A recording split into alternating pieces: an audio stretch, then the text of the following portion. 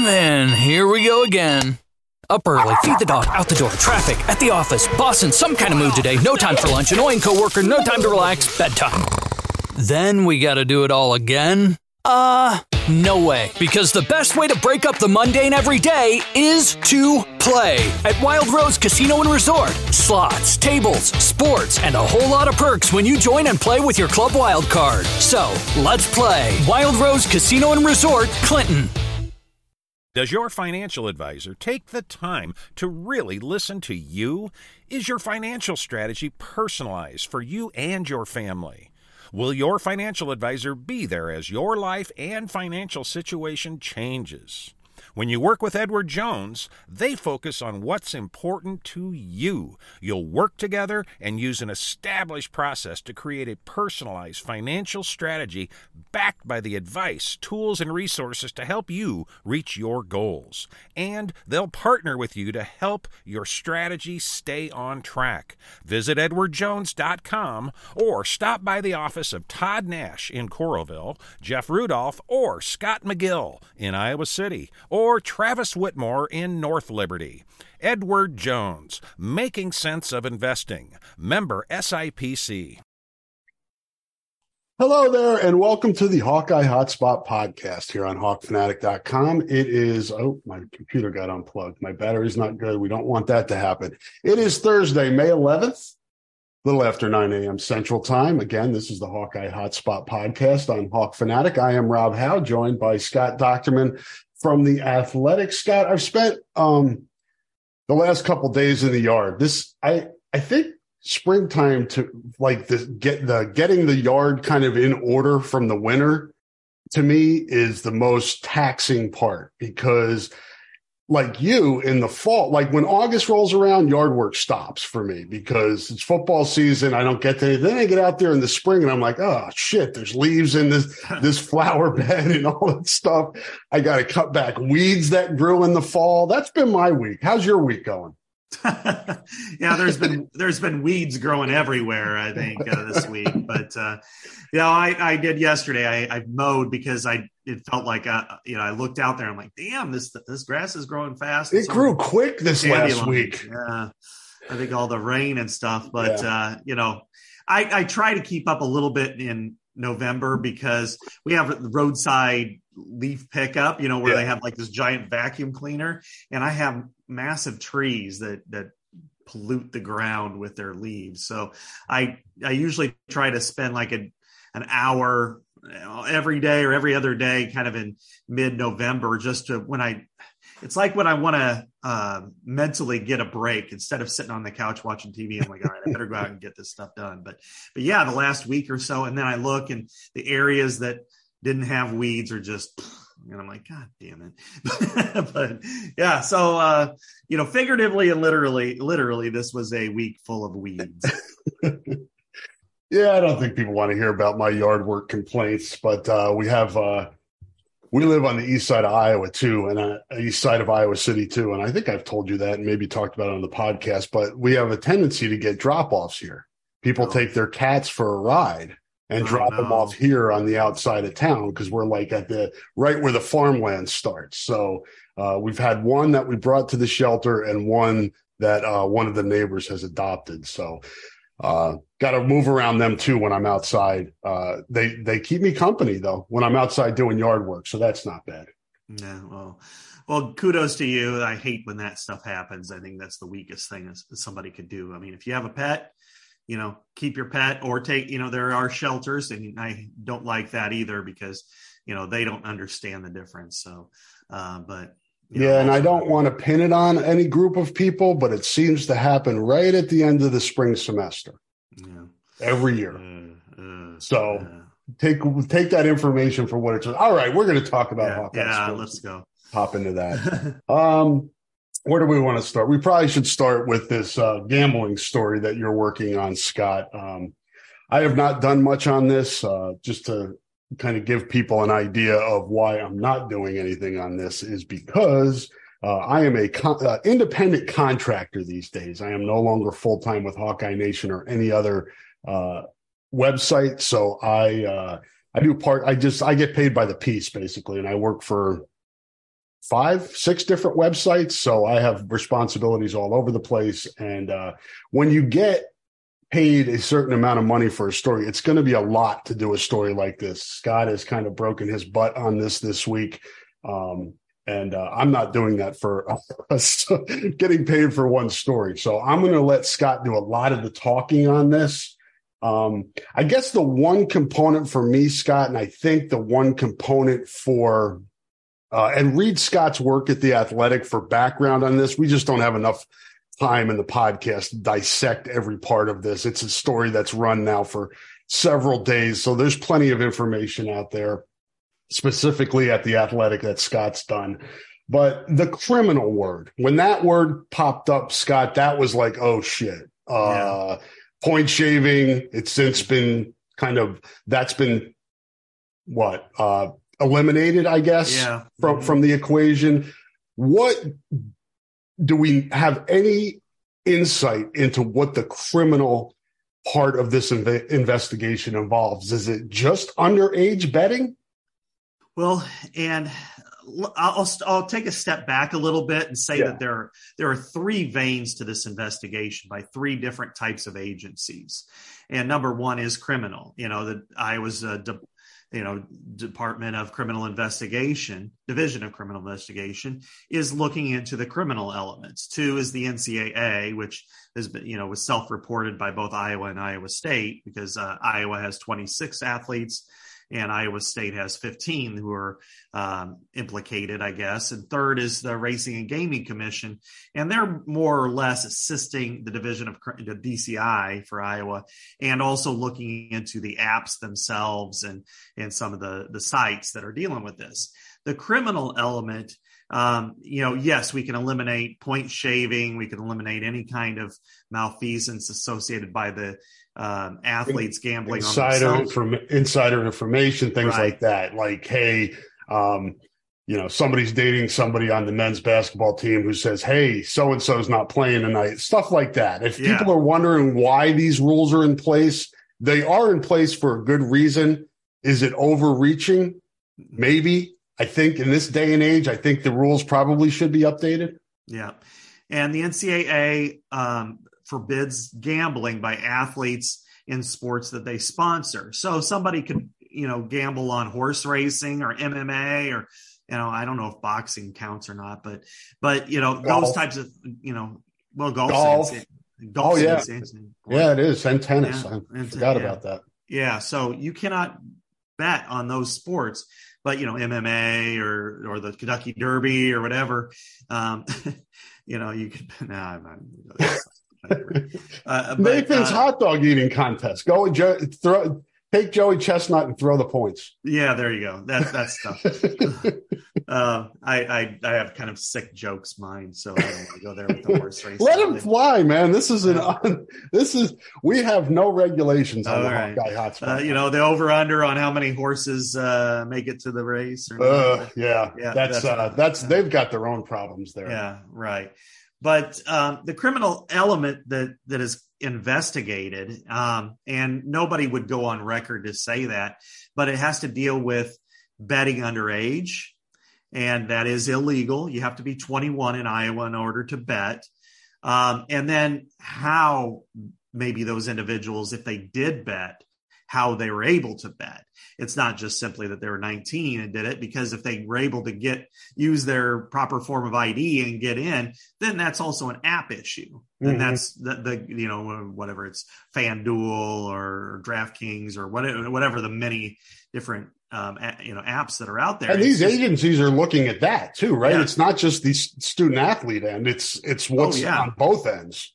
Right. And that's where, DCI is investigating that. And also the Racing and Gaming Commission is looking into that, because they're the ones who have jurisdiction over the apps and stuff. So it could be very, it's twofold there. Now, I'll only speculate into say that this is something that's possible. I'm not going to say that this is anything that happened. But if somebody used fraudulent means to change their age to 21, as for instance, if they were 19 or 20 and they used a fake social security number or something like that, then you're in deep shit. Yeah. I mean, that is big time.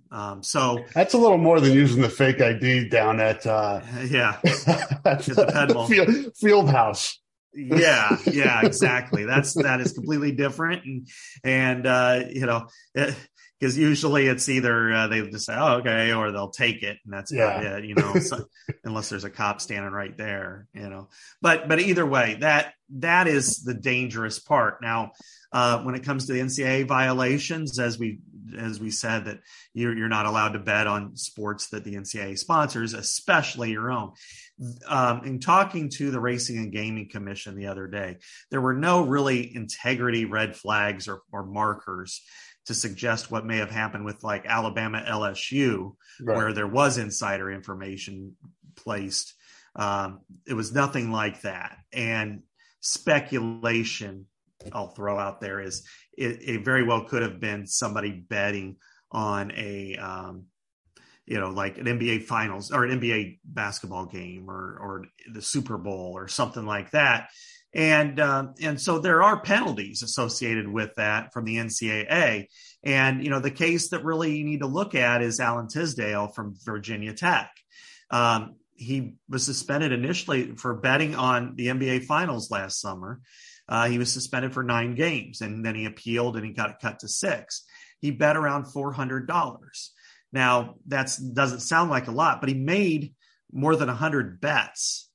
So there's usually a tiered structure by the NCAA as to, how many games you miss, how much, what you based on how much you wager, and maybe the amount of times may have figured into that too. I mean, if you're bet $1,000 and you bet 200 times, you're probably going to be in big trouble. But did he win? He won $41. He's terrible. 6 games for $41. It's not worth it, kids. Yeah. I mean, half his season gone.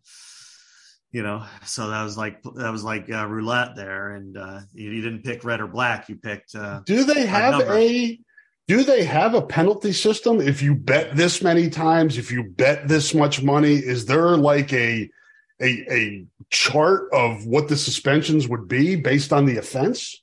They do not have it public, but they're apparently, according to the schools themselves, that there is a tiered system as to how much that they do that. Now, I'm looking into that, and hopefully I do get back some information on the NCAA, because I think all that stuff will come after we're done podcasting. Yeah, that'll come later today. It's on the story. Yeah. Tune in at about 11 today when we go off the podcast and news will break. Yeah. 3:30 today, by the way, the NCAA said that. Now, I went to Carroll the other day for the first iClub spot of this season. There's only 3 this week, and Des Moines was last night, and Cedar Rapids is today. And, tried to get a little bit of information from Gary Barta. I know in advance they were like, we're not talking. And I already knew that. But one thing I did ask was about the spring athletes. And this is the same case at Iowa State too, because they have track athletes. Iowa has track athletes and baseball players who are, we should probably put that out there, Scott. What sports are involved in this? At Iowa, it's football, men's basketball, wrestling, baseball, and men's track and field. At Iowa State, it's football, wrestling, and men's track and field. All men's sports. Yeah, all men's sports. Imagine that. I did ask Gary about the spring sports. Hey, does this look like it's going to be over for these guys? Are they going to be able to come back? And he said, and I believed him. He says, I don't know. And, he said it in kind of a way of he really doesn't know, because when you start to deal with governmental agencies, the timetable isn't the same as dealing with the Big Ten Conference or dealing with your own internal investigations. I mean, this is, you're dealing with criminal, and they're going to handle it the way they handle it. And NCAA, as we know, is not exactly the model for efficiency and speed. So, so among the players, as we know, for the baseball team, when you're looking at Keaton Anthony, who is, a tremendous player, it was held out. I think we could put, we don't have to really know algebra to know that, 1 + X = 2. and what the X is. Because if it was an injury, they would just announce that. Yeah. It's like, but he started every game and he's out, 3 games. So, I've had people saying, how is this going to affect Iowa football in the fall? I'm the same way as Gary Barta. I mean, I don't know. I mean, we don't know yet who is involved, let alone how much they were involved. I mean, was it, we know that there was 26 athletes in total. Was it basically even across the board? Was it 1 from one sport and 10 in another? I mean, we just don't know. So, and how much were they betting? And with baseball, you talked about the timeline. They have 7 games left, 2 more Big Ten series. So, and these people that are looking into this don't care about that. No. It's not their purview. It's not that, and I know that there are people who are close to it want some sort of finality. I get it. Whether it's Rick Heller or reporters or fans or whatever, they want this to be, hey, we want to know either way. Well, that's just not the way it works. When you're dealing with legal, when you're dealing with the NCAA and these investigations over something like this, they don't, and frankly, the athletes don't deserve anything. They know these are against the rules. They know it. They're told it. They at every school, don't bet on it signs. There are. Don't they have people come in and give them like talks and stuff before the seasons? They do. They have education and everything. So, I'm not going to be high and mighty and say, because I understand that, it's a significant part of our culture these days. We have podcasts and, sponsored by casinos that have concerts, that have. Thank you to Wild Rose for sponsoring this podcast. Yeah, exactly. So you have all of these different elements in play here, and how many of us or anybody, had played cards. That's wagering, that's gambling, and fantasy sports, man. Yes. Exactly. Think about the industry of fantasy sports now. ESPN and those networks have multiple shows dedicated to that. No, I know. We have multiple writers dedicated to every sport. I know. I read it. Yeah. I mean, it's helpful for baseball, for football, for basketball, for hockey. Cyrus is the dude.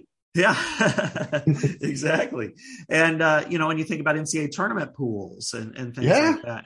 So, bowl pools. And so I think it's hard to, I think when you say, well, why can't they expedite this for the spring sport athletes?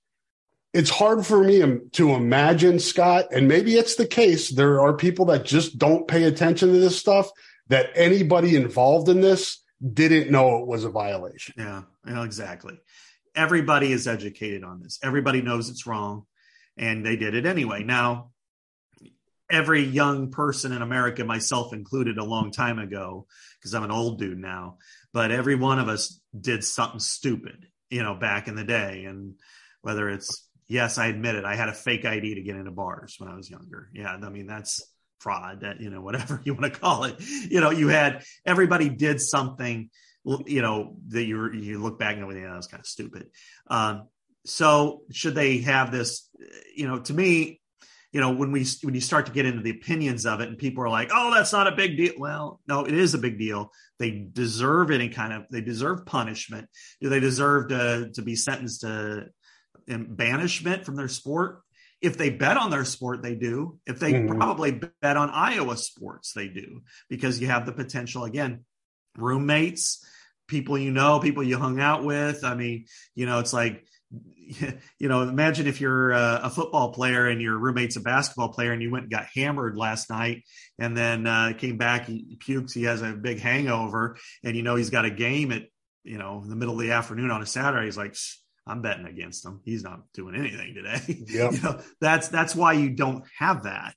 And so I will say this, that, I could be critical of Iowa all day and night, but I'm not going to be in this situation, because I felt like they offered up a substantial information to the public, were fairly transparent, and they provided a timeline of events of when they found out information, and then when they, and unveiled it on Monday. So, and Iowa State hasn't been quite as forthcoming, but they have issued a statement and with the information as well. So I think this is something that it's going to take time. We're going to need patience, and it's hard to have patience. It probably would be much harder to have patience if this was September instead of May. I mean, I know baseball is important to a lot of people, but it's not life or death to the majority of people like football is. So I think we do have to have some patience before this is all kind of unveiled, and we can kind of understand where things are headed to the future and what kind of punishments will be unveiled by the NCAA. And if there are criminal charges, because if there are criminal charges, that could change the dynamic of some of this, some of the penalties by the NCAA. So what's next, Scott? Do you have any, I know you don't have probably a lot of precedent with this in terms of your coverage, but in covering these gambling stories, because they don't happen that often, thankfully, but is it to the point now where we just wait to see for the conclusion, or are there steps along the way where we will get information, or do you know? Yeah, I can only fill in some of the blanks there, Rob, because I don't know enough. I don't have any precedent other than some of these athletes, like an Alan Tisdale from Virginia Tech, and make no mistake, this is nothing like what happened with Alabama. I mean, and when a coach does that and informs somebody, that to me is like the death penalty for you as a coach, probably at any level. You just cannot do that ever. And so, what they're doing, I mean, because 111 people at Iowa were flagged, including one person in the athletics department, which I would be really interested in knowing who that was and whether or not that person sticks around, because I kind of think that's probably I can't imagine that person would have a job, unless I was I wonder if it could be so many. I mean, it could be an underage kid that's doing an internship in the athletic department, so a student worker for the athletic department. It's so hard to know. There's so many possibilities. Yeah, you would hope that is the case. And again, you don't know. There hasn't been any kind of discussion that they bet on their own teams or anything. So you always bring it back to that, because you think, was it, let's say it was our good buddy Max betting the over on Iowa football, and he's that would probably, that's not the case here, but, and of course everybody, that was the first joke everybody was laying out there, that everybody was betting the under on Iowa football. But there's 111 former athletes are part of this. And whether or not that they are, former athletes, meaning they're still at the school and their eligibility is expired, or transferred. So I'm sure that there's going to be, whether they transferred to, another Power 5 school or any school to play sports, or their eligibility is expired. I mean, this is all going to be investigated. And do we know how far back the investigation reaches? So it could have been somebody that just is in the, this class, the class of 2023, class of 2022, because we don't know how long. I mean, it could be somebody who just exhausted their eligibility too. Yeah, that's what I mean. I mean, it could be somebody who just finished their 6th year of, the sport, or it could be somebody who transferred its semester after there's football season or something like that. I don't know. My guess is that when you're dealing with former student athletes, that it probably doesn't go back a year plus. I think we would have heard about that a long time ago.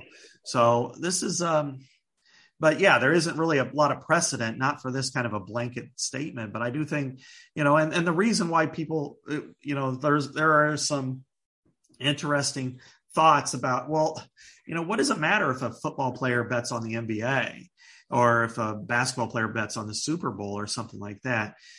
What they're trying to do is eliminate any kind of looks at an impropriety, because we don't know if, let's say a former football player was really good friends with Keegan Murray, and the Warriors are playing the Kings, and he knows something, or he was texting with them and he's like, my teammate, I don't think he's going to play tonight. It's going to suck, and then boom, and nobody's going to prevent a student athlete from that kind of information, or a regular student from that.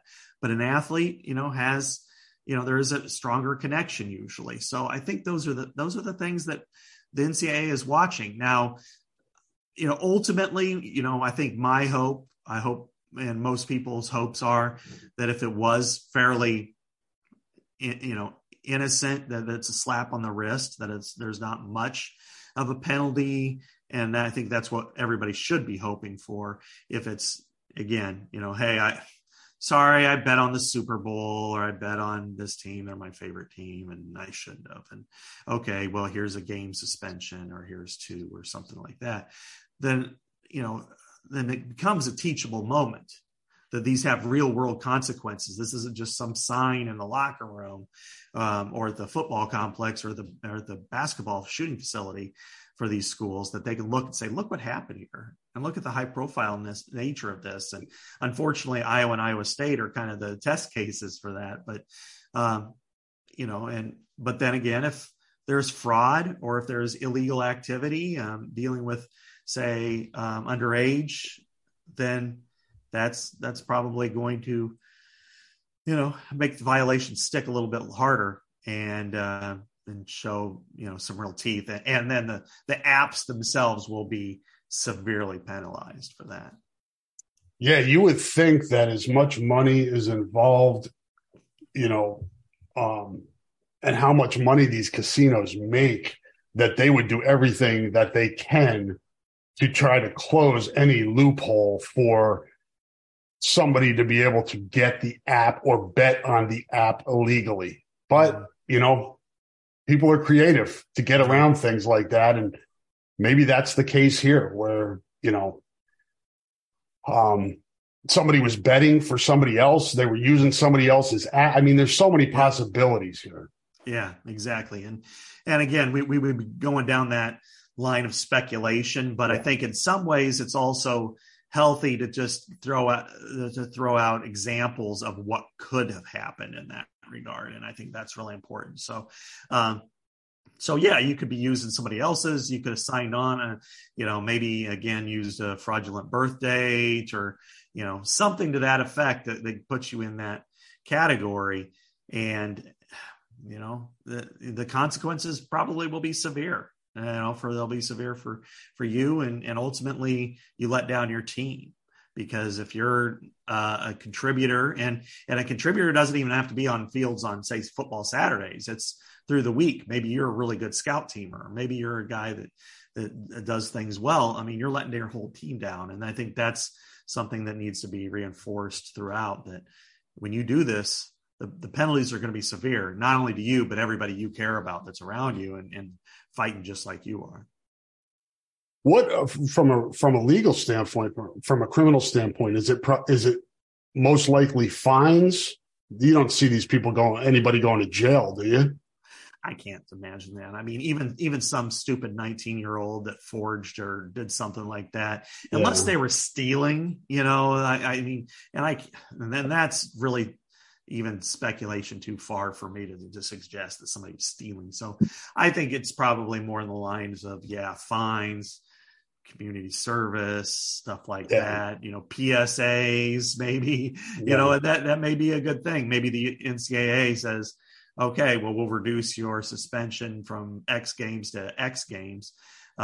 If you, agree to record a PCA, and maybe that also takes care of some of the community service.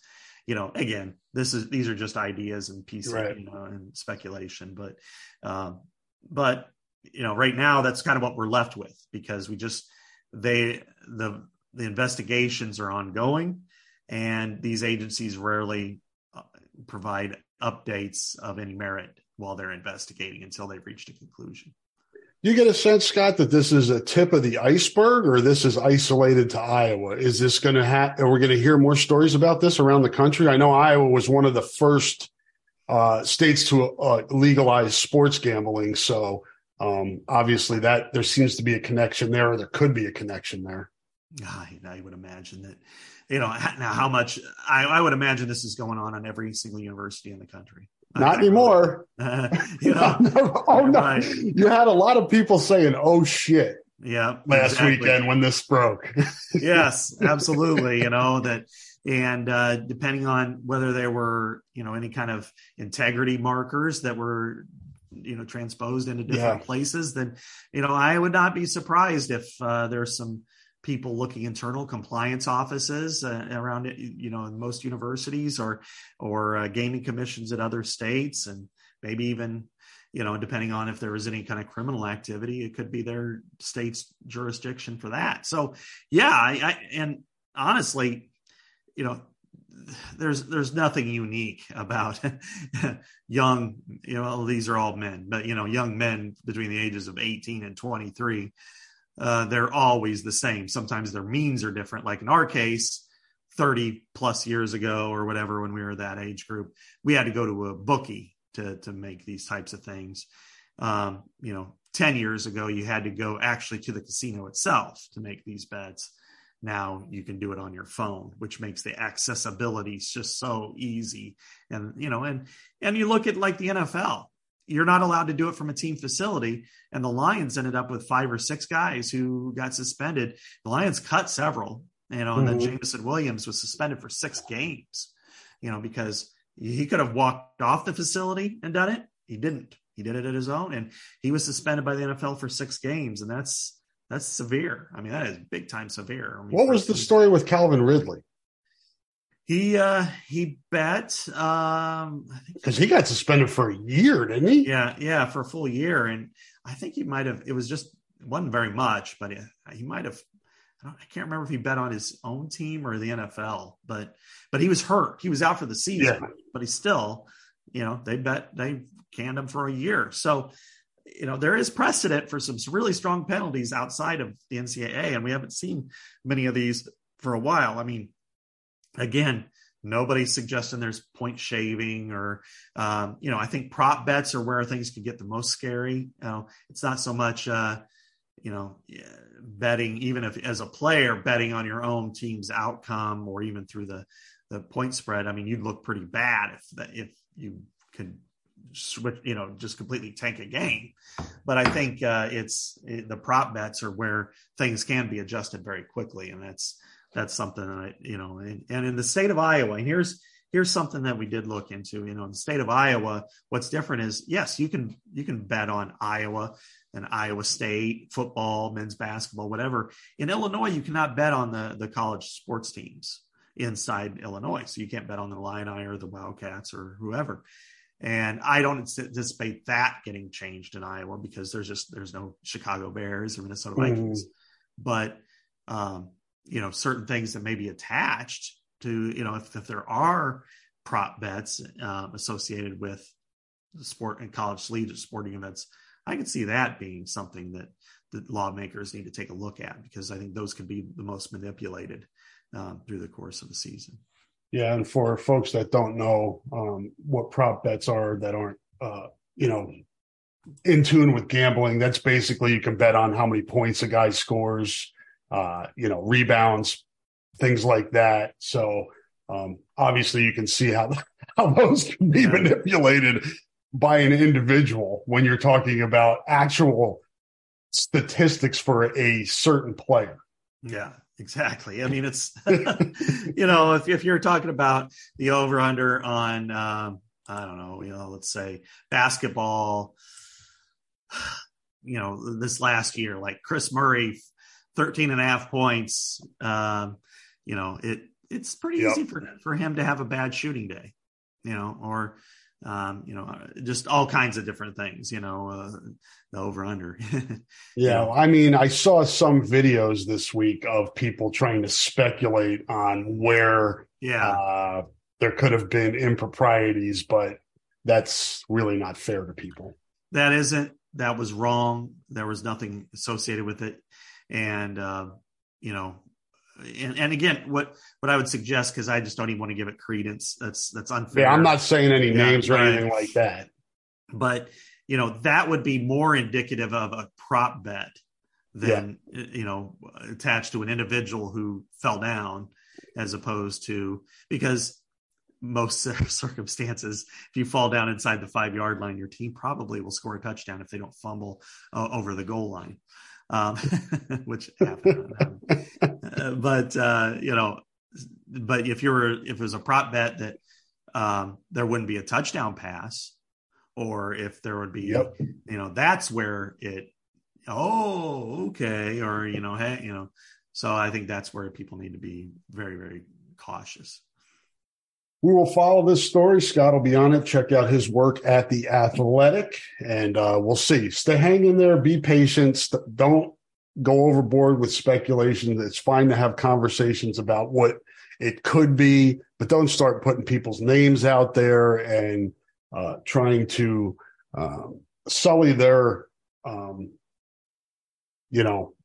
reputations because you're trying to get to the bottom of this. Let the system play out here. We'll get the information hopefully at the end of what went on, and hopefully it's as trivial as it can be in a situation like this. But this is serious stuff, and we'll have to keep an eye on it. Let's take a break now. Get my read up here, and I will read it now. Support for the podcast comes from Systems Unlimited, celebrating 50 years of providing services to people living with disabilities and mental health needs throughout East Central Iowa. A list of their services and upcoming events can be found at sui.org. That is sui.org. We'll hear from a few more sponsors, and Scott and I will be back on the other side, and we'll even talk about some sports, like actual competition and things like that. Hi, I'm Jim Street, owner of Streets Maintenance. As a licensed, insured, and bonded master plumber, I specialize in all plumbing repairs, including but not limited to water heater and sump pumps to toilet and faucet repairs and replacements. For more information about my business, I'm online at streetsmaintenance.com and Facebook, or give me a call at 400-4483, 400-4483. Oriza Asian Cuisine and Bar is celebrating its 5th year anniversary. Enjoy Chinese, Vietnamese, Thai, and Korean all combined into one menu. Visit 5 Sturgis Corner Drive next to Staples in Iowa City, open 11 to 10 every day, 365 days a year, or visit online at orizaic.com. And we are back here on the Hawkeye Hotspot Podcast. Thank you to our sponsors, and thank you folks for hanging in there with us to pay the bills. Again, Thursday, May the 11th. It's about 9:45 a.m. now. Scott, let's where do we want to go here? Let's go with, as we were joking about earlier, news breaking after we finished the podcast last Thursday, after we completed our podcast. Former Ohio State and Chicago St. Rita receiver Caleb Brown. We talked about him last week on the podcast and his visit. We just didn't know yet that he was going to commit that soon. We had talked about potential upcoming visits to Oklahoma and Texas A&M. They did not happen. Iowa closed the deal and addressed a need in a major way. Scott, I got questions on the mailbag about what reasonable, that's a key word, expectations are for Caleb Brown. For those that don't know, he is only 1 year out of high school. Really good recruit.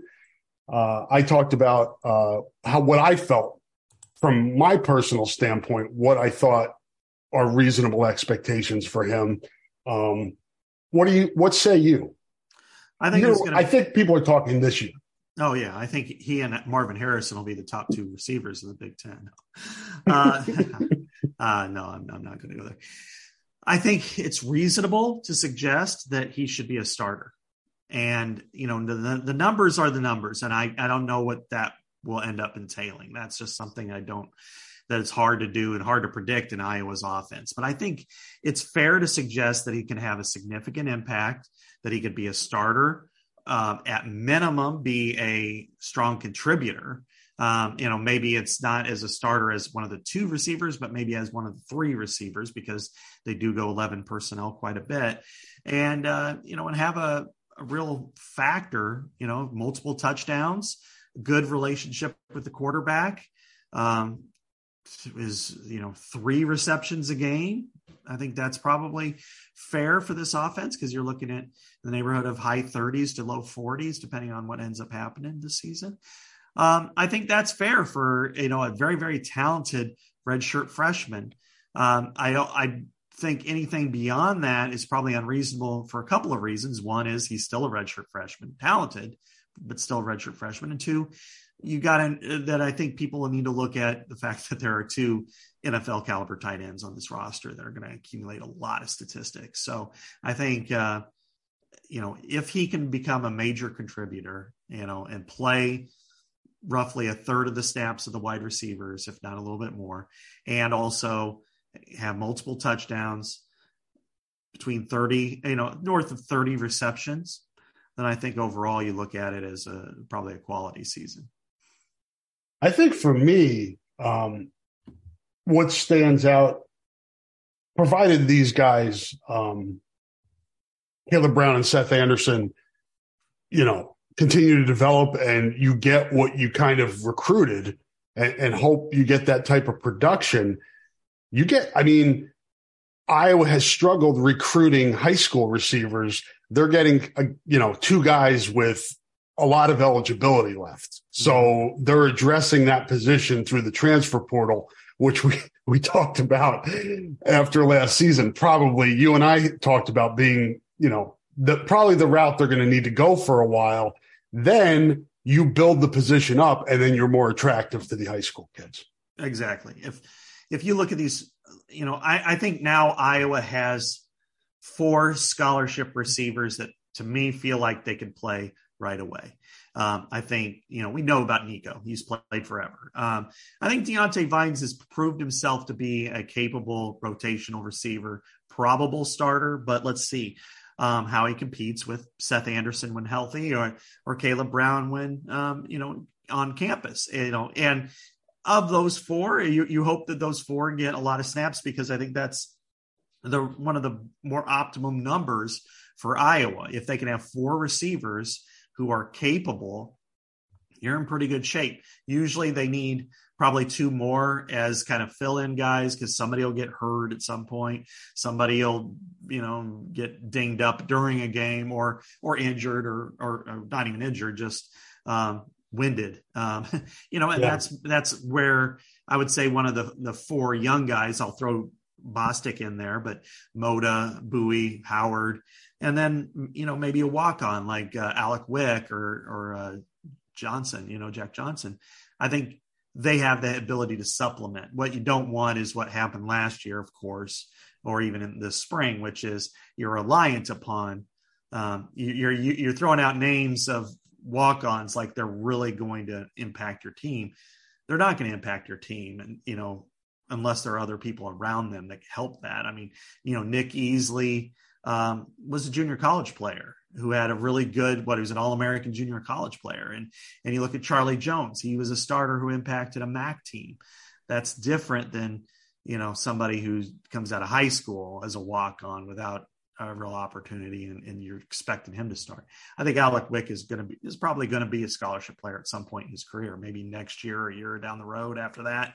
And maybe he becomes a scholarship guy and maybe he becomes a rotational guy, but you don't want him as a freshman doing that, or whatever year he is. So I think that's, but if they have 4 that can play and those 2 tight ends, plus I think Addison Ostrenga is an ascending talent there, then I feel like, okay, then they have a shot at being good. I'm not going to predict any kind of, all Big Ten receiving yards out of any of the receivers, but I think that's a pretty good start.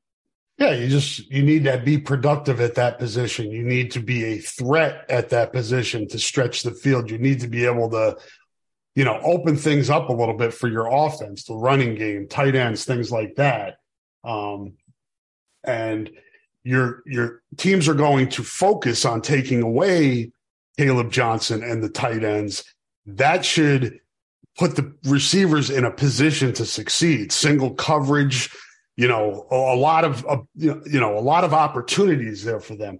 I will say this about Caleb Brown. People have asked me kind of what he was like in recruiting. First story I did on him was in 2020 when Iowa watched his film throughout the years.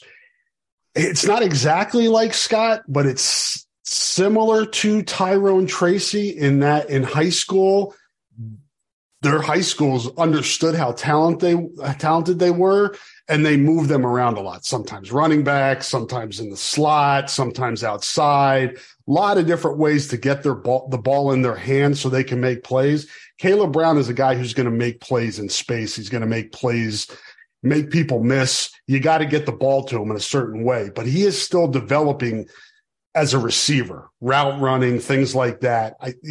That's why I think people going overboard expecting him to be like a first-team All-Big Ten pick this year, tap the brakes, let him develop a little bit more. But the good thing is you got a 4-star kid in your program now, 1 year removed from high school, that if you would have got him coming out of high school, God, there would have been fireworks and a parade. Yeah, I mean, you look at who he turned down to go to Ohio State, and he just happened to be behind. I do think that I think the most talented receiver I've ever seen at the collegiate level, and Marvin Harrison Jr. He's just out of this world. So the fact is that, he left, he came to Iowa.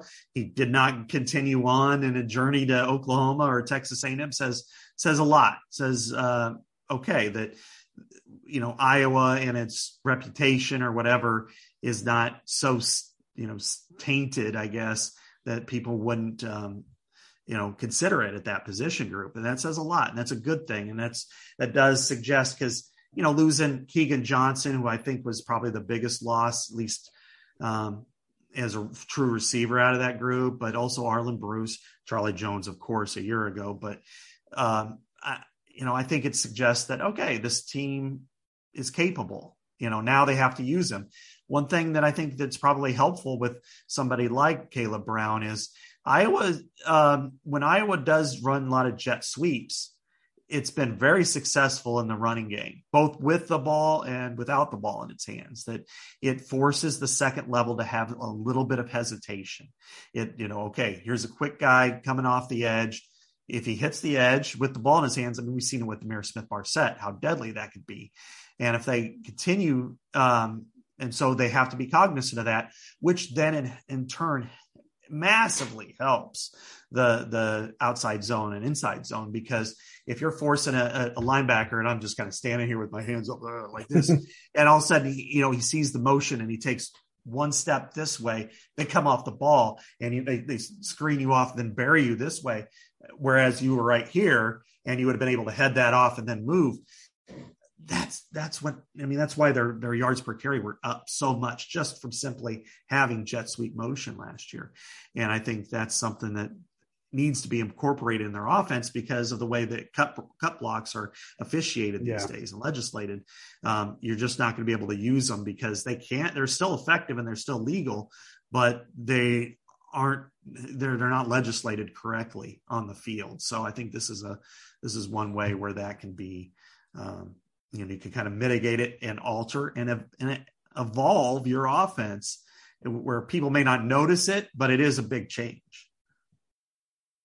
So Iowa, we started this conversation during last season, while watching the offense sputter, and that's probably being kind, that positions need to be addressed on that side of the ball. Yeah. And if you're grading, excuse me, sorry about that. I had a piece of hair in my mouth. Nobody needed to hear that, but well, that was for the people watching on YouTube wondering what I was doing. Kirk Ferentz decided to stick with the coaching staff, stick with the offensive coaches, offensive line, offensive coordinator, probably the two that people were most focused on underperforming last year, and addressed personnel. They were telling you that this was a personnel issue, that he believed in his coaches, that they were going to address the personnel, upgrade the personnel, at least in their mind, and that was going to fix the offense. Well, they've upgraded the personnel, Scott. They've gotten receivers, tight end, quarterback, offensive linemen. There's no more wiggle room here if this doesn't work. No question. and I don't think anybody would be satisfied or happy if they hit 25.4 points per game, and they win 9 games. I don't think that works this year. But as much as we have criticized, and everybody has criticized him from keeping, whether it's, Brian Ferentz, the staff intact, similar scheme, all of those types of things, you also have to give them credit that they hit the portal for 8 scholarship players, 7 of which are on the offense, and all 7 are going to be at minimum in the 2 deep. I mean, when you're talking about 2 quarterbacks who I thought both looked better than what they had last year, in Cade McNamara and Deacon Hill. You look at wide receiver, there's a really good chance that 2 out of your top 4 or 5 are going to be transfers. You look at tight end, 1A and 1B. Eric All is one of them. Offensive line, Rusty Feth and Dejon Parker. I anticipate at least one of them starting, if not both of them starting, probably both of them starting. So if you're inserting basically 6 guys into your starting lineup, you've made a pretty strong statement. And I know in Carroll, listening to Kirk and then talking to him on the side, and let's segue into that. Just kind of what you got from having to drive all that way. Sports radio in the car, or were you listening to tunes, or both? I listened to music most of the way over there, and then on the way back, I started listening to a couple podcasts, and then when my eyes started getting heavy, I'm like, by about Marshalltown, I was like, all right, I got to jack this thing up. So I can't listen to Harry Como. No, it's not that. I would only listen to that in like the Chicago suburbs when I need to calm down. But from their speeches, I guess you want to say, kind of their What coaches were there? 3 of the big ones: Fran, Kirk, and Tom Brands, along with Gary Barta and the MC himself, Gary Dolphin. So when you look at, Kirk was pretty emphatic about how this transfer portal helped him. That they looked into it. They saw how it could help supplement your team, and they're not going to live there. They want to live in development, be a developmental program, but they looked at it that way. Fran was not in that same vein when he talked. He went on about a 5-minute rant about pay for play and everything, which is what he's done kind of with us before, but I didn't really think it was the area to do it in, but hey, it's his prerogative to say what he wants to say. But Kirk in particular, he would, and then later on, my questions were, do you feel like you've upgraded your team? And he's like, yeah. And in 2 areas, quarterback for sure. He goes, we are stronger at quarterback than we were last year. And 2, offensive line. And part of the offensive line is the growth and the year-over-year growth. And then secondly is the new players. And he feels like this is the first time in a couple of years where we feel like we might have 8, 9, 10 guys who can compete for starting jobs on the offensive line. And one of the things I did today, or yesterday, I guess it was, I wrote it. The story was, I said, is there any chance this team could take that jump on the offensive line like 07 to 08? Where 07, they gave up 46 sacks. They ran for 3.5 yards a carry. It was just really a disaster up front. I think I counted it up 67 out of the 80 starts were by underclassmen, by sophomores or younger. And then you look at last year in the parallels of 2.9 yards per carry, 38 sacks allowed, 75 out of 85 snaps were by underclassmen. And then we know what happened in 2008. I'm not going to suggest that Caleb Johnson is like Sean Green, but I'll say that I think he's pretty good. And we saw, 4.8 yards per carry. They cut the sacks in half. They were, the players like a Brian Bulaga, who started as a true freshman, and, Julian Vandervelde and Kyle Callaway and guys like that grew up very quickly. Rob Bergeman's one of the more underrated offensive linemen that they've had here during Kirk Ferentz's era. Yeah. And, and he was hurt in 07. He had the ACL. So he came back in 08. And then all of a sudden you saw what that team was capable of doing. And I asked him if that was kind of the same case here. And he's like, well, you cherry picked a good one. And yeah, I think that's something that's possible, because then you start to look at, at Mason Richmond, 2-year starter, left tackle, looked good at times, I thought, last year, also struggled a few times. Does he get that consistency back? Connor Colby, we know what he is. He's a guard.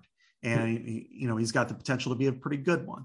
Logan Jones is now a year removed from making that move. So his muscle memory and his, attention to detail is better.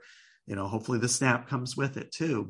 And then other guys that got their feet wet that were probably too young, Jennings Dunker, Bo Stevens, then you got Rusty Feth and Dejon Parker coming in. What kind of moves can, Nick DeYoung, he played a lot this spring. Is he he's a senior now. Tyler Ellsbury, what are they capable? How much are they capable of competing, and who goes where? I think it looks a lot healthier. I'm not going to go so far as to say good, but I think competent, decent. I think it's fair to say that a year over year with all the same pieces back, that you're like, yeah, because again, 75 out of 85 were underclassmen, and only 6 starts are gone, and that was Jack Plum. Yeah, some significant progress is needed up front, but there is, again, the word precedent. It has happened before. So, you think about the minds that are on the coaching staff and their backgrounds with offensive line. You would hope that if the personnel's there, they can, and that's really the whole gist of this whole thing, Scott, is, you address the personnel issues. Now, can you put that personnel in position to succeed? And, we've talked about, Brian Ferentz came out in the spring and said, we're doing the same thing we've been doing. I don't know how much of that is, some smoke. You got to figure they're going to be, we know what the foundation is. We know what this offense looks like from a foundational and philosophical standpoint, but what can you do within that, from play calling to formations to things like that, to make this better and put these guys in position to succeed? You're right. I mean, looking over the last 5 years, Rob, when you start looking at like personnel groupings, last year in 2018, the primary personnel grouping was 12 personnel, 2 tight ends, 2 receivers, 1 running back. The other 3 years, the primary grouping was 11, which was 3 receivers, 1 tight end, 1 running back. So fullback has not been the primary function of this offense. At times it ends up in that way, but it's never really the number one. And so, okay, what elements do you employ throughout that? In the passing game, it's better spacing. It's better the ability to stretch the field in certain areas, route concepts. And I think that's where they've been lacking in the passing game. But I also think that that's not just that. I think schematically it's been an issue, but I think the bigger issue is the personnel. And I don't want to blame the players necessarily, but the quarterback was inaccurate. The receivers weren't good enough. They were inexperienced lately. And the offensive line didn't hold their blocks. 38 sacks, and there was a lot of, running around. So I think if you can sustain blocks a little bit better, if you have a quarterback who's more accurate, if you got receivers who can get to those spots a little bit easier, you should be able to complete more passes, go from 55% at a minimum to close to 60% just from that alone. The running game part of it is, as we kind of talked about, the inability for officials to properly legislate cut blocks. And it's because a lot of pressure has been put on that. It hurts Iowa in its zone scheme. So how does Iowa counter that? Well, when they used a lot of pre-snap motion, jet sweep, whatever, fly sweep, whatever you call it, it's worked. That's worked. It's just a matter of now can all of the offensive linemen hit their marks, hit their blocks, get to where they need to be, and then do the running backs hit the right cuts? I think that's definitely a case. I think they've got 3 really good running backs who are capable of doing that. So, conceptually, then it becomes play action. And Iowa is a good play action offense. even though people, that's one area that's gotten overshadowed because of the inabilities of everything else, but I do think they're capable there. But finally, the one area that Brian needs some significant, I don't know what changes, but help is red zone. They've been really bad in the red zone. Their depth of their routes have been bad. Their every part of it has not been successful. And so that's probably the area that I would suggest that they need some real overhaul. And we will see. It'll be like Christmas in September when we get to see what this is that they've put together here and how they're going to scheme to put these players in position to succeed. And we didn't need to talk about defense because the defense will be good. The special teams will be good. We'll talk more about that stuff as the summer rolls along here. Let's take our last break of the show and we will come back. We got some recruiting news. Men's basketball and football both have added, in addition to Caleb Brown. And then we've got Caitlin Clark's homecoming in Des Moines in December. That was announced this week. So we'll hit on both of those topics after this break. Hang in there, folks. Hi, this is AJ Perez, managing partner at Deary Chrysler Dodge Jeep Ram of Waukee and Iowa City. I'm so proud of our team at both locations. We are committed to one thing, giving our customers the absolute best when it comes to service and a car buying experience, the kind of experience that brings you back. What makes us different? We believe at Deary, we don't just sell cars, we help people buy them. Do you need a great electrical contractor or fire and water restoration specialist? Well, contact Lance Bolin at LB Electric and LJ Construction in North Liberty. Lance has served the corridor for many years and is ready to help you. Call Lance Bolin at 319-640-1116. That's 319-640-1116 or visit LJ_construction on Instagram for licensed and insured electrical work, fire and water restoration, and remodeling. And we are back thanks to our sponsors. Thank you guys for hanging in there and everybody listening. Shout out to the folks in the chat room that are watching us live. Tune in next week to see if I will have gotten my hair cut by then. I've been planning on it the past several weeks after seeing my hair in these podcasts, but have not had time to do that. But I will hopefully get a chance to do that before the next show. Scott, we've got, let's start with the men's basketball edition because that's a transfer portal edition. We had talked about this on the program, not unanticipated, I should say, or I should say it was kind of anticipated that Evan Bruns, graduate of Iowa City West, former teammate of Patrick McCaffrey, played 3 years at Belmont, averaged about 7 points and 5 rebounds a game.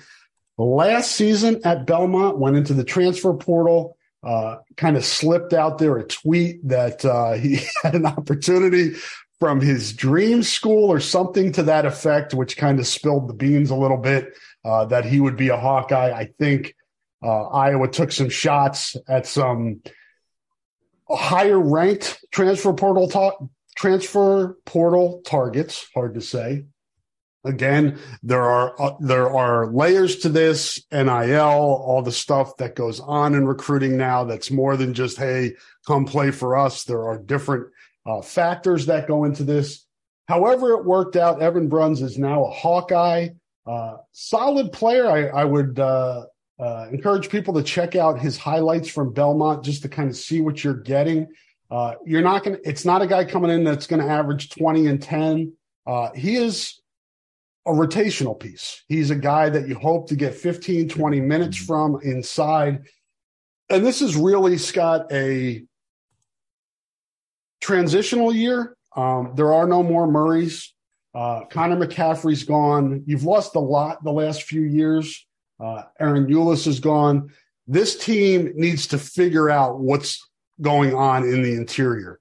And now you add Evan Bruns to Crick, to Mulvey, Owen Freeman's coming in, Dembele's coming in. You've got a group here, and they're going to have to figure it out. And now you add a guy who's got some Belmont's not a bad program. It's had success. And Evan is I would describe him as kind of a junkyard dog. He's going to do the dirty work. And you need guys like that. Yeah, exactly. I think that's really important. And when And I think that's what this team always needs, really, from that position, is just somebody, an offensive lineman type. Just don't worry. The putbacks are there, fine, but just score. And that's what Philip Rebraca was a year ago. And then this last year, he was really good. It's just a matter to me, I think, that now that you're, I don't know if they're set. Where are they at? 12 scholarships now? They have one left to use. Okay. Speculations that it might go to Nimmers because he's kind of showed out pretty well. But there are, with NIL and the Swarm Collective, there are ways to kind of put this puzzle together if there was somebody out there that they wanted to add. But I have a feeling this is probably it. Is this enough, Rob? I mean, for the men's basketball team, based on what we just talked about with football, eight guys, and then not even talking Nick Jackson on the defensive end line of it. I mean, you're talking about 6 to 7 at least starting. Is men's basketball so far back now that it just doesn't going to be able to compete?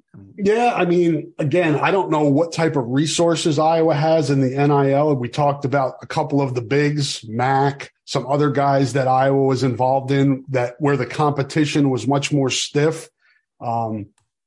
Crick was a good ad. I mean, that's a guy who's, averaged 20 points a game in the Valley. You got to figure that's an upgrade. I think if you put Crick and Bruns together, you hope to get what you got out of Rebraca last year. Yeah. Production-wise, because Rebraca was playing a ton of minutes. Maybe you split that up. Mulvey takes a step forward. And then I'm high on Owen Freeman. I think he could be a significant contributor as a true freshman. Okay. I don't know as much about Dembele and where he is along his development path. But I think this is kind of what Iowa is in basketball right now. They're not going to beat, a lot of bigger schools in the transfer portal right now. And I don't know how much that has to do with the NIL and the resources, how much that has to do with whatever facilities, putting guys in the league, things like that. I don't think Iowa's benefited yet from Keegan's season and maybe what Chris will do going first round. I think maybe they can parlay that into more on the recruiting trail, whether that be in high school or through the transfer portal. But I don't know. Time will tell. They're going to need their guys coming back to take big steps forward, from Patrick to Peyton to Perk, and I think DeSante Bowen quite a bit. Yeah. Well, when you look at, you had a 2-time first-team All-American Player of the Year in Luka Garza, 2 years in a row, and second year he was unanimous Player of the Year. Then you look at, Keegan Murray being a first-team All-American, first-round draft pick, top 5 pick. And now you look at Chris Murray, who was a third-team All-American, first-round draft pick. In some ways, I look at this and I'm like, are you underachieving? What's the disconnect here? How can you not convince a post that, hey, look at what Luka Garza did. You could do it in our offense in the Big Ten, the best league in the country, because you say that every day. What about a forward? What about a guard? What about all this stuff and I think, Brock Harding and Owen Freeman are huge gets, not only Illinois guys, they're not from that far away. I think both will be, huge contributors next year and could be 3-year starters. I think that's fair. I don't know much about Dembele. As you said, maybe he's good. I don't know. It's just, you got Price Sanford too. Yeah, right. And Josh Dix. I mean, It's going to, like I said, I think a lot's going to depend on how big of a step forward the returnees can take. Mm-hmm. Yeah. Can Perkins and Patrick find consistency? We've seen flashes from those two guys of all Big Ten caliber ability at times. Can they do it at night in and night out? Because they're going to need to. It's their time now. Yeah. And you just immediately you start to go through, all right, what's the lineup going to be to start the game? I mean, a lot of players are going to play and they're going to go 8 or 9 deep, and most of them be somewhere between 17 and 30 minutes a game, just depending on their availabilities and stuff. I would say, if Perkins at the 1, Peyton Sanford at the 2, probably, Patrick McCaffrey at the 3, Cricky at the 4, and then Bronze at the 5. Is that what you think it looks like, or is it going to be a little bit different than that? And if Cricky, I don't know how to pronounce it, it ends up being. I've heard both. I've been corrected to say it's Crick after saying Cricky, and now when I say Crick, people say no, it's Cricky. So okay, I'll ask him when we get to talk to him probably next month. Yeah, there you go. Before they go to Paris and that, yes, and Barcelona and stuff. Oui. Yeah, CC, in Barcelona, but and really, a starting lineup in May doesn't really matter. But no, but I do think, there's enough players on this team that they can be competitive right away. But I think it's going to take some time, and as you said, consistency is huge. We knew what kind of player. Garza was going to be when he was there. Jordan Bohannon, there was real consistency. Joe Wieskamp, Keegan Murray. We knew he was going to take a jump, but he did not probably that high, but we did. Chris Murray, we knew he was going to be a stud, and but now you're just kind of going, okay, what's now you're playing more guess the jump, and I don't know, and I do feel. Maybe Price Sanford comes in and he lights everybody up. And I could see that. And Owen, Freeman and Brock Harding are a really good combo because, if you win the Illinois Player of the Year, you're a damn good player. That is a great basketball state. But I do have a little bit of like, man, did you let an opportunity slip in the recruiting game? They were able to get Tyler Cook and Joe Wieskamp in the past, and they took a flyer on the Murray brothers, and boy, did that pan out. Is it, no offense to Belmont and Valpo, but sure, you can't get another Power 5 guy to come in and step right in and do your job. Is it something with the collective? There's just not enough money there for the men's basketball team or what? I don't know. Fran, as I said, and Carroll, he railed on pay for play, just, kind of really hammered that point home that this is what's wrong. The NCAA, screwed up and all that kind of stuff. And, so I wonder, where does what's Iowa's view in this? Cause it's not great right now. Yeah, and I don't know what the perception of the program is from the outside, from from guys that are in the transfer portal. Time will tell, and we'll see it's going to be an interesting season this year for basketball. Obviously, replacing the last two. When you think about the last 2 years and guys that have left the program, some really significant pieces have moved on, and now it's time for some of the guys that were not the main guys to be the main guys. Get over to the 24 football recruiting class, Scott. Iowa added another offensive lineman this week. They now have 11 known commitments in the 2024 class, currently ranked 14th by 247 overall in the country. So good start there. Will Nolan committed to Iowa, and that was on the heels of Bodie McCaslin, both Illinois, suburban Chicago guys coming in, and they joined Josh Janowski. So 3 Illinois offensive linemen, Chicago area offensive linemen in this class to go along with somebody I love a ton. I've loved him since he committed here, and just to follow it all along, Cody Fox from Winthrop, East Buchanan, I think is going to be, he's got potential to be really special. So we talked earlier about the offensive line and the development and getting better. They're addressing it with this class with 4 of the 11 in this class already offensive linemen. Exactly. So they have taken a lot of steps, I think, with this 2024 class. I think the most important part for them is that they've secured their state. after the 2003 class, especially when Caleb Proctor decommitted on, at the altar. Yeah.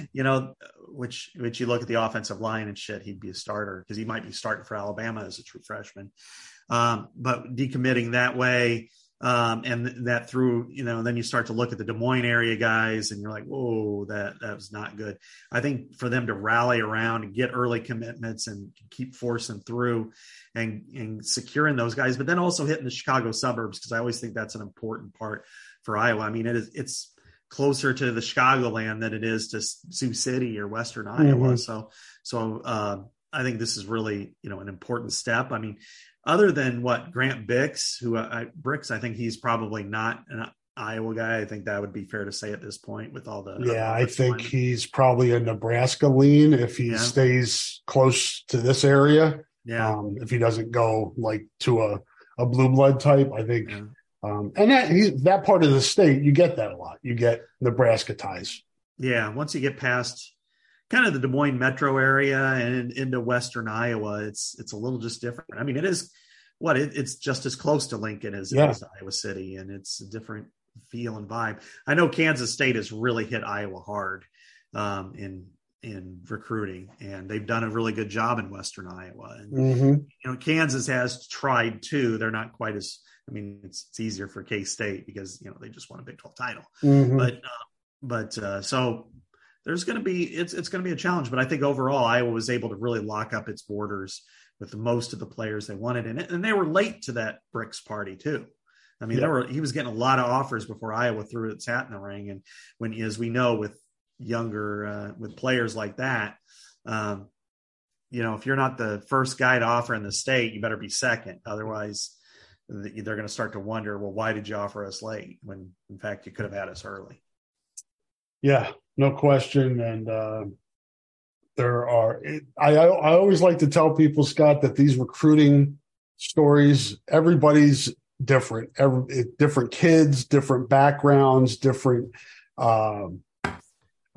things that they want, traits that they want in schools and coaches. That's why I think sometimes people come down too hard when you miss on a kid that's in state. Grant Brix is a really great prospect, but maybe Will Nolan ends up being the better player in the long run. You never know. So just hang in there. And this is a good class, top 15 in the country right now. We'll see how it finishes out. As Scott said, 6 of the 11 are in-state kids. So really good job getting the top prospects in state. Really good, versatile athletes in this class. I like where Iowa is at, and we'll see how they finish up, probably about halfway through that class at this point. Let's finish up, Scott, with some more basketball news. Caitlin Clark is going to head home for a game at Wells Fargo Arena in December, a doubleheader. The men's team will also be playing in that. Seems like a good story, right? A really good story. But alas, we have complaints. I heard a few before. Let me guess. Competition level. It's the Drake UNI thing. Yeah. Why can they play in Wells Fargo Arena against, who the hell are the men playing? Somebody bad. Florida A&M. Yeah, Florida A&M. Why can't they play Drake or UNI? What happened to the Big Four Classic? Yeah. Well, you know what? They just need to shut up. I mean, it's time to move on. Yeah. They're not playing them. So don't worry about it. That is the State University of Iowa. It's SUI. That's officially its name. Iowa and Iowa State are here. Drake and UNI are here. That's it. You don't worry about, you don't hear this in Illinois. You don't hear this in Indiana. Eastern Central, Western Michigan don't cry all the time because they don't get to play Michigan State and Michigan anymore, or Ball State and Ohio University don't play because they don't play the Ohio State University. Why is it Iowa that they put them on a level, and then all of a sudden it's like, they decided we don't want to play it anymore, that all of a sudden, but what about us? And I don't, Drake and you and I respect them as programs. Then they are, for mid-major programs, very, very good. And they've had a great history. But at times it's like, okay, you could become pay opponents at some point. You still play women's basketball there, but Iowa gets to call it shot. It just does. So I think at some point you just need to move on. And are these going to be great games? Probably not. But would this have taken place if Caitlin Clark was not a player on the women's team? I don't know. It's 50-50. But it's a smart move by Iowa to take advantage of that on games that nobody would go to in Iowa City. Right. But maybe in Des Moines they will, for a doubleheader. So I think that's a really good move. Yeah, the story of this isn't the men not playing Drake and UNI. It's Caitlin Clark getting a chance in what probably is her last season at Iowa. I know people are still hoping she comes back for 2, but she may be ready to move on after this season. It's a homecoming for her. Went to West Des Moines Dowling from that area, and that's the highlight. And if they're doing this right, they play the women's game second, because that's what people are going to come for. And that's why the arena will probably be sold out, is because of Caitlin Clark and the Iowa women's team, not the men playing against Florida A&M. Oh, right. Exactly. It would be sad, kind of sad, but kind of funny if all of a sudden the men's, the fans start showing up about halftime of the men's game, Yeah. That's what it made up. And the Cleveland State was good. I do not know. I do not have inside scouting report on Cleveland State, but they were 28-4 last year. It's the Horizon League, and they made the NCAA tournament.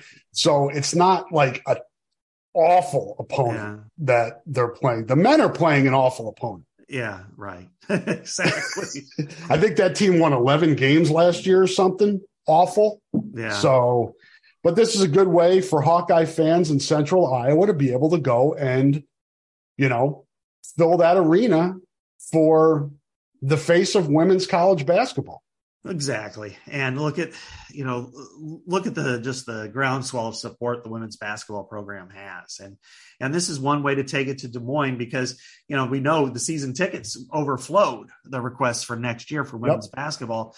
So they're not going to be able to fill all those requests, but what they can do is, okay, we understand in Des Moines that you can't quite get to all of them. So here you go with this. And I think this is going to be fun. I do know some other games. I FOIA'd some of the schedules, and the women play Kansas State on November 16th at home. Did they lose to them last year? Yeah, they lost down there. Road. Yeah. By 1 point, like 84-83 or something like that. So K-State comes to Iowa City on November 16th. It's a good early season Power 5 game. Yeah, a Thursday. I think, and they must open the season Monday the 6th against Fairleigh Dickinson. On a women's game, I don't know if the men play that night yet or not. We don't have that, because they have opened up with a doubleheader before. The men play play North Florida on November 29th, which is a Wednesday. Woohoo! That's exciting. And Pearl Harbor Day in Ames. So I imagine the women will play, either the 6th or the 8th. I don't know. I haven't gotten that schedule yet, but those are some other games. But I like the doubleheader in Des Moines. I think it's smart. Take your product on the road. Central Iowa is a place that's turning a little bit cardinal. I mean, it's becoming more and more of an Iowa State area. So go there, bring your product there, let people celebrate, and you're not giving up a home court advantage by doing that, by playing a team that's capable of, competing with you, at least in the Mets case. Yes. That is what, December 16th? Is that the right date for that? Yep, that's right. We'll find out when tickets go on sale for that. I'm sure it'll be interesting to see how quick they go. Yeah, it's the 24th of this month, I think, is when they're announced. Is that what they said? Yeah. So it'd be Wednesday the 24th, in a little less than 2 weeks, is when the tickets go on sale for that. And I wonder if they'll be combined. I assume that's the way they'll sell them, is a double header as opposed to a single or an event, single game. Get the credit cards out, folks. It won't be cheap, but it'll be fun. And it's a good arena to watch basketball. I've watched Big Four games there, and then also have watched state basketball there. It's a good facility, a lot of stuff to do down that area, Des Moines, so you can make a night of it and have fun with your friends and family.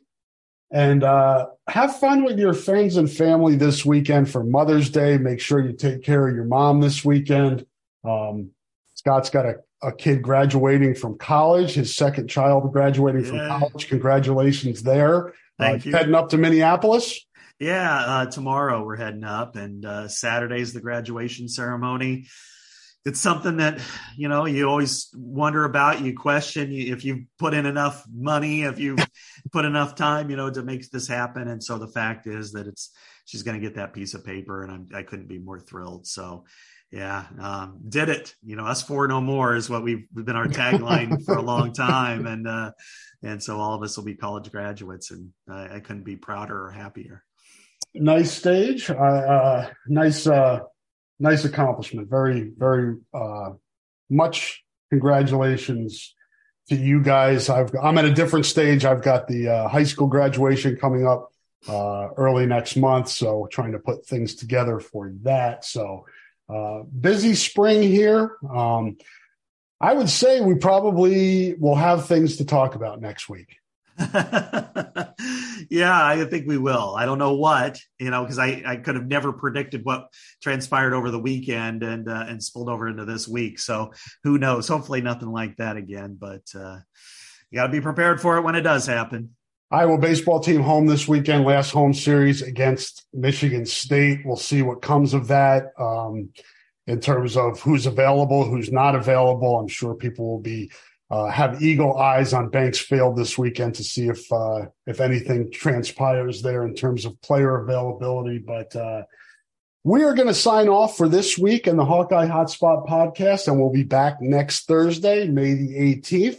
Thank you, everybody, for listening to the podcast. We had some activity in the chat room today. If you want to check that out, people arguing. So good for them. Hopefully they got the entertainment they were looking for.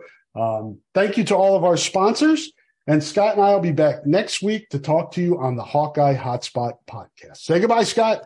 Goodbye, Scott.